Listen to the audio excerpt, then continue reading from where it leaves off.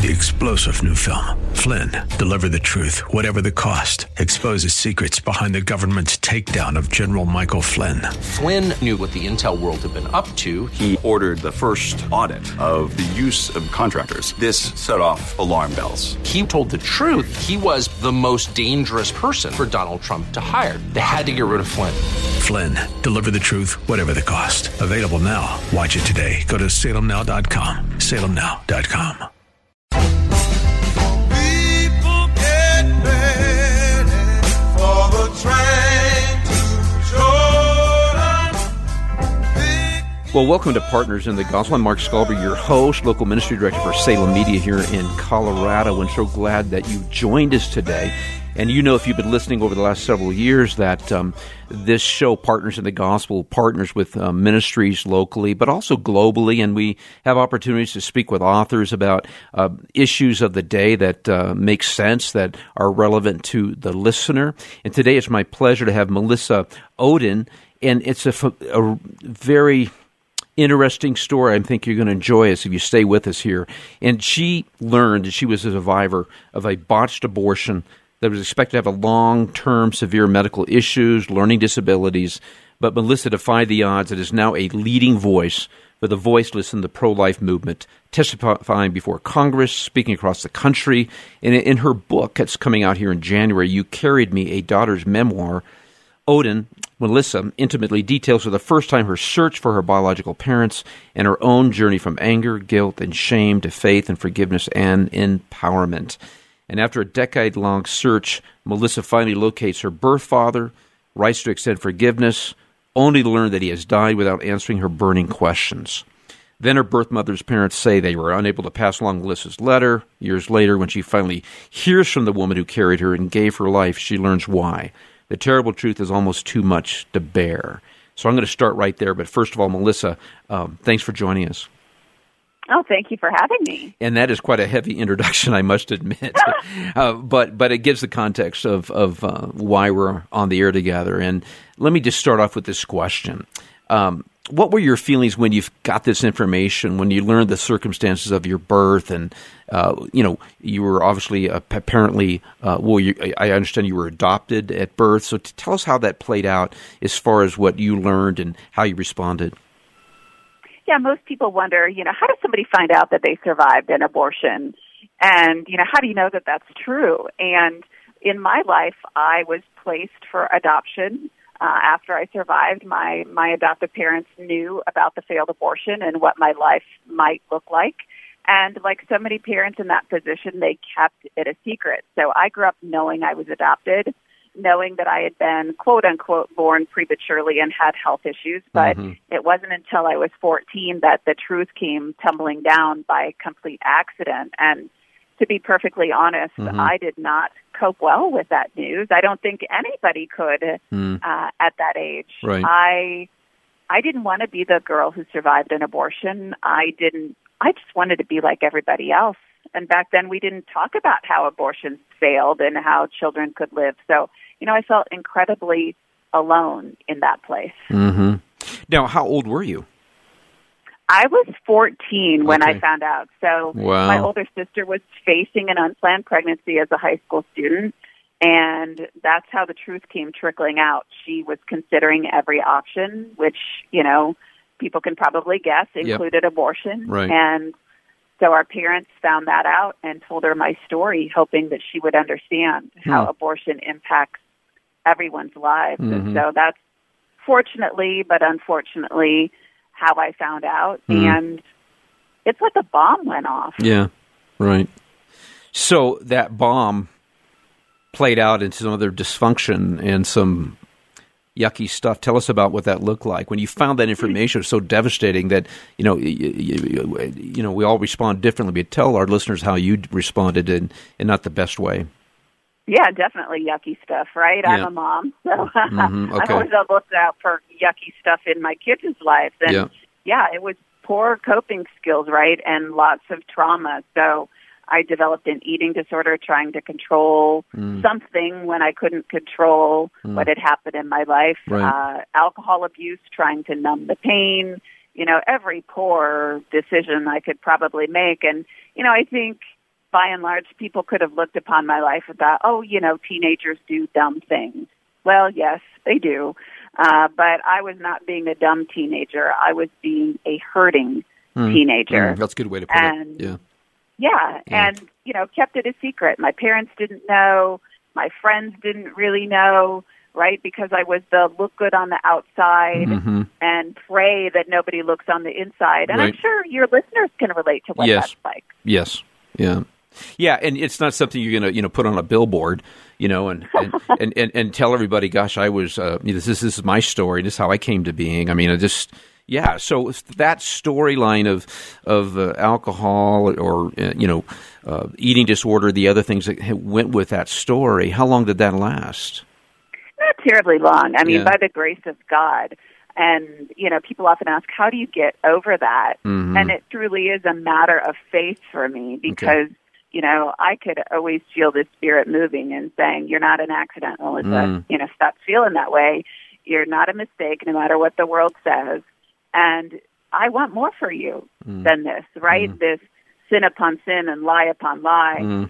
And, I think that whether you're 14 or you're in your 40s, when you open yourself up to God, you go, oh, wait a minute, right? This is not helping. He wants more for me. And so by the time I went away to college, I was in a much better place. For me, healing has taken a long time, right?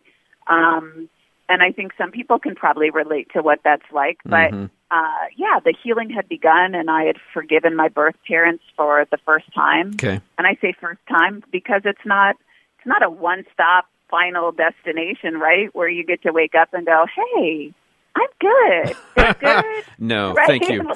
Thank you for saying that. We all want that. Right. Yeah, thank you for saying that the way you did, yeah. So,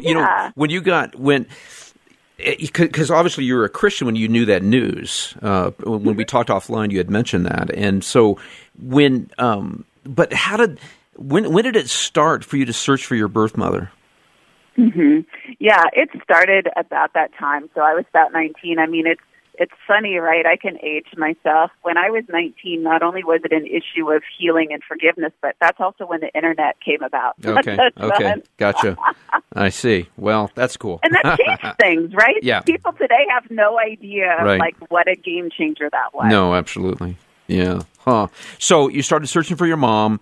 And that really brought to you, but you had a stance on the issue of abortion, I would assume, because you had mentioned to me offline you had a Christian upbringing, but maybe not. I mean, did that change your stance on how you see abortion in that process of looking for your mom?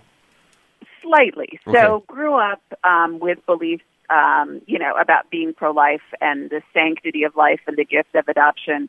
But I think like many people, when I was 14, right, I was still kind of trying to develop what all of that meant. And so for me, I identified myself as a quote-unquote feminist. And so even though I believed in the sanctity of life, I believed in exceptions at that time, right, that maybe under certain circumstances abortion should have been utilized. So rape, incest, life of the mother. And then you find out news like this, and you go, whoa, whoa, whoa. Whoa, absolutely. Yeah. There is no quote-unquote choice, right? Because every life has meaning and value, no matter what the circumstances are of that life. And so, that changed that immediately for me. There is no exception. But I had to grapple with that idea of feminism for a long time. Right.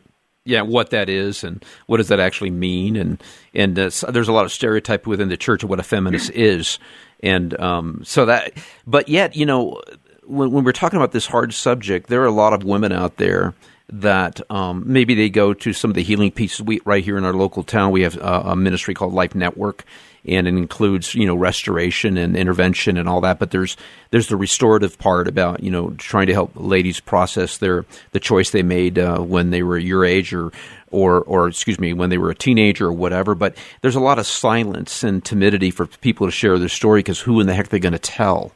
And do they tell if they've had an abortion to their families and those in leadership? So women are kind of silenced because of the norm of the culture is it's an empowerment thing to take, I hate to put it this way, take someone's life so you can be you. And so, oh, absolutely. Yeah. So the idea, speak to that piece about the silence, so you can encourage some of these women to take some restorative steps. Yeah, most definitely. Whether it's a woman like me who survived an abortion, and I'm not the only one. There are hundreds, if not thousands, if not tens of thousands of abortion survivors around the world. But, stories like mine are silenced by this culture, which is really fascinating to me because they want to say that I have the right to have an abortion, but I didn't have the right to be born. I mean, that's a fascinating line of thinking. Absolutely. But we're silenced. Women like my birth mother are silenced, who experience regret, who are coerced, who are forced. And, it's interesting because it's from every level, right? There was a research study recently that came out of California saying, yeah, you know what, we've studied this and women don't regret their abortions. Right. Yeah. Totally flawed study. That's a little skewed, I would think. Yes. Yeah, Yep. Slightly skewed, right? Yep. But think about that for silencing women, right? Mm-hmm. We've got women who are reading that who do regret their abortions and go,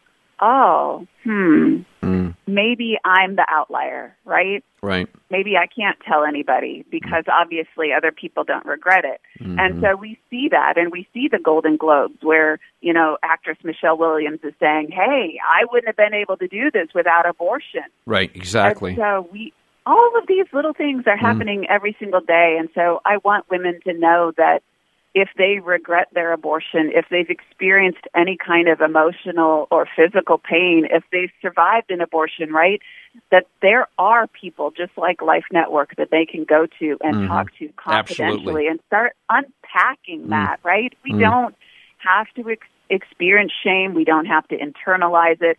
We do not have to conform to our society. Right on. So perhaps there's somebody listening and that, what advice would you give that listener who's looking for their birth parents? Gosh, yeah. First of all, be prepared that it may not look the way that you want it to, right? I mean, we know this about life. God's plans often do not look the way that we wanted them to. Absolutely. But in the midst of that, his plan is always greater. And so, yes, there's probably going to be some secrets or some difficulties.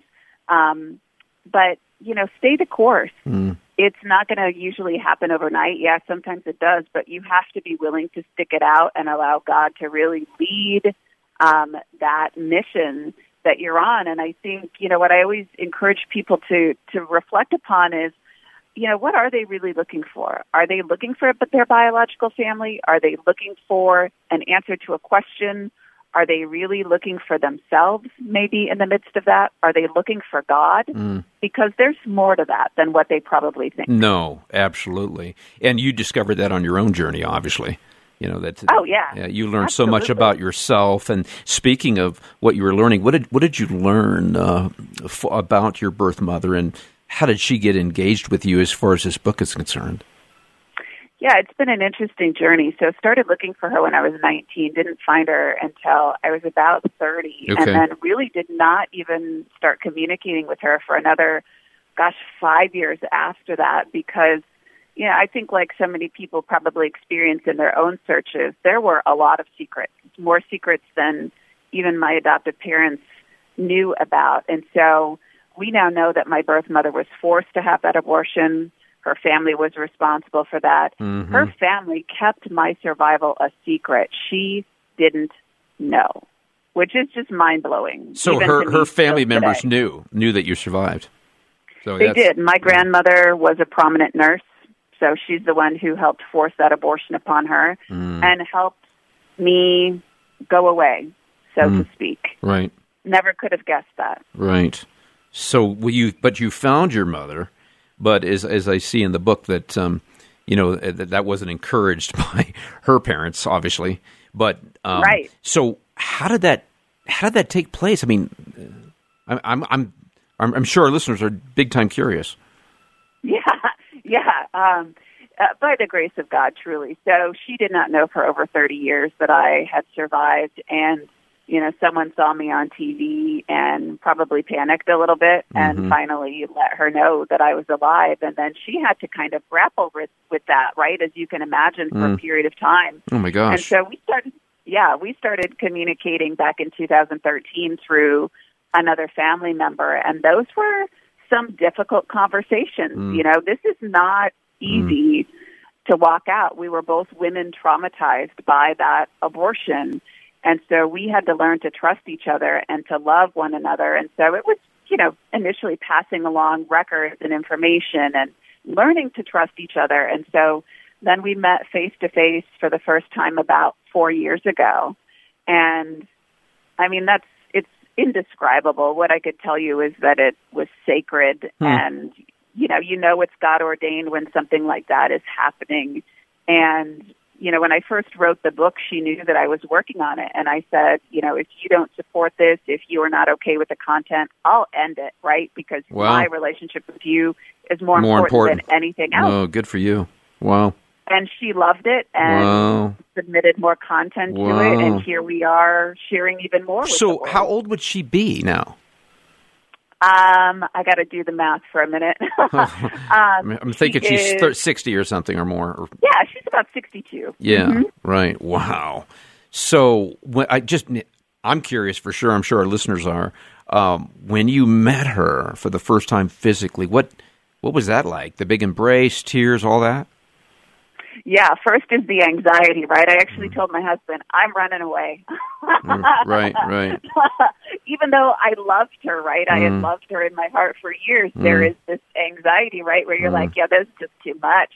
But yeah, the long walk, short walk when you're close to each other. And my half-sister was there, and, kind of symbolically, it wasn't on purpose, but I can see it now as symbolic. She was holding her hand, and she let go of it and placed it in mine. And then we hugged one another and cried a lot, right? And my birth mom actually said, I've been waiting all these years to hold you. Whoa. Yeah, you're going to make me cry. I know. You and me both. Oh, my gosh. It's like something out of a movie, right? It is a movie. Yes, right. It can be. Gosh, I mean, yeah, wow. So where was she at as far as faith? Yeah, that's an important question. I knew through my adoption paperwork that they had been a family of faith. They were regular, churchgoers. Right. But my birth mother is pretty honest in saying, yeah, we'd go every Sunday. We played in the church choir. Grandma sang, but look at the choices people made outside of those four walls. Right.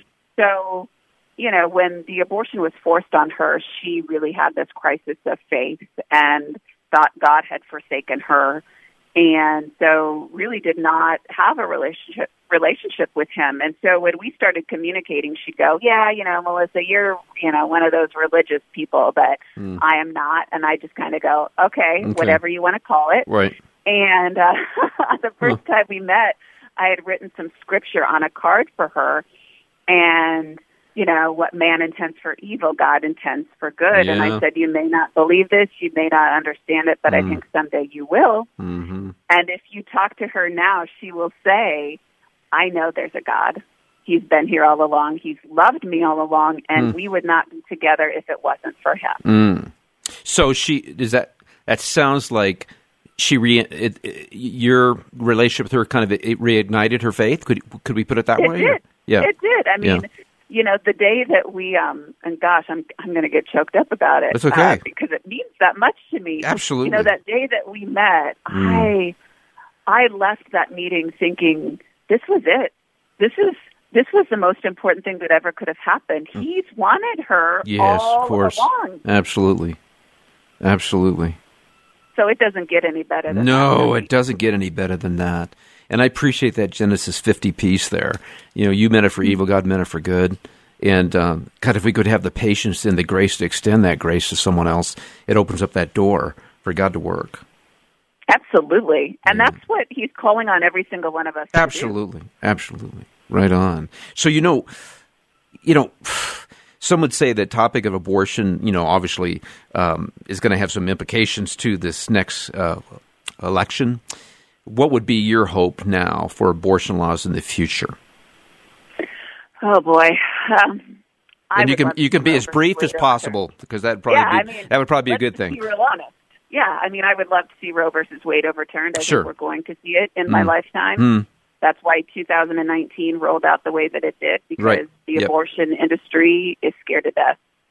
So, and they should be. Yeah, absolutely. And so we're going to see that overturned. We're going to see the battle happen on a state-by-state basis, legislatively, just like we did pre-Roe. Right. We're going to see it be a deciding factor in the next election, and you're going to see me involved in some of that. Nice. Spoiler alert, it'll be announced very soon, some of the things that I'm going to do.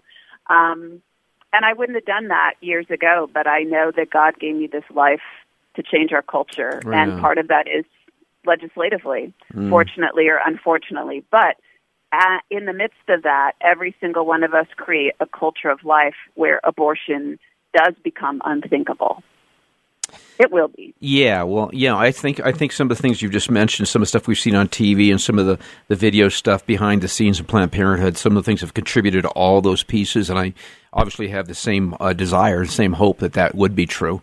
But, the conversation like your story is so compelling. And, what my thing is, as far as helping pregnancy centers is ultrasound and that kind of, and that's been a game changer, obviously, when people can see life, and hear life at such an early stage. And that's part of that process to change the conversation, don't you think, in perspective? I mean, that's a huge part of it.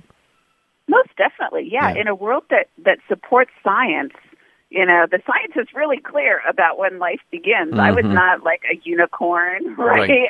Exactly. Frog. Yeah, right. Yeah. It never changed magically for me, and it didn't for you.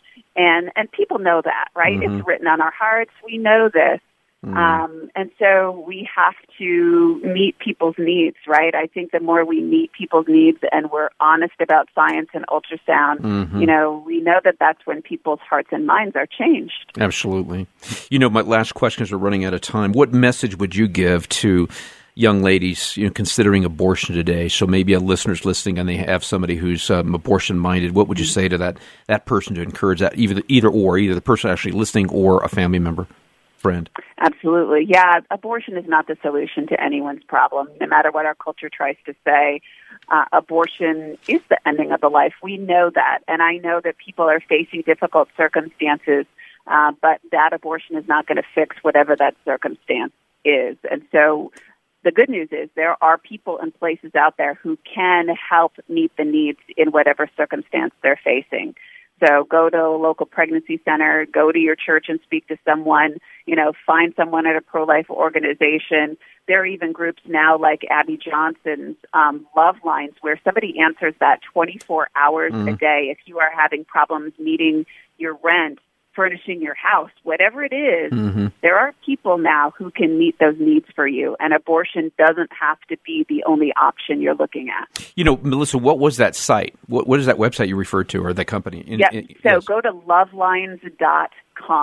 Lovelines.com. Okay. Lovelines.com, and it has the number right there. I don't have it ingrained in my brain yet that's fine. It's pretty new. But they can text it 24 hours a day, and someone will respond to help them with whatever their need is. Lovelines.com. And by the way, before we get off the air, I just want to refer to the book that's coming out here this next week, January 21st, at least what I'm seeing here.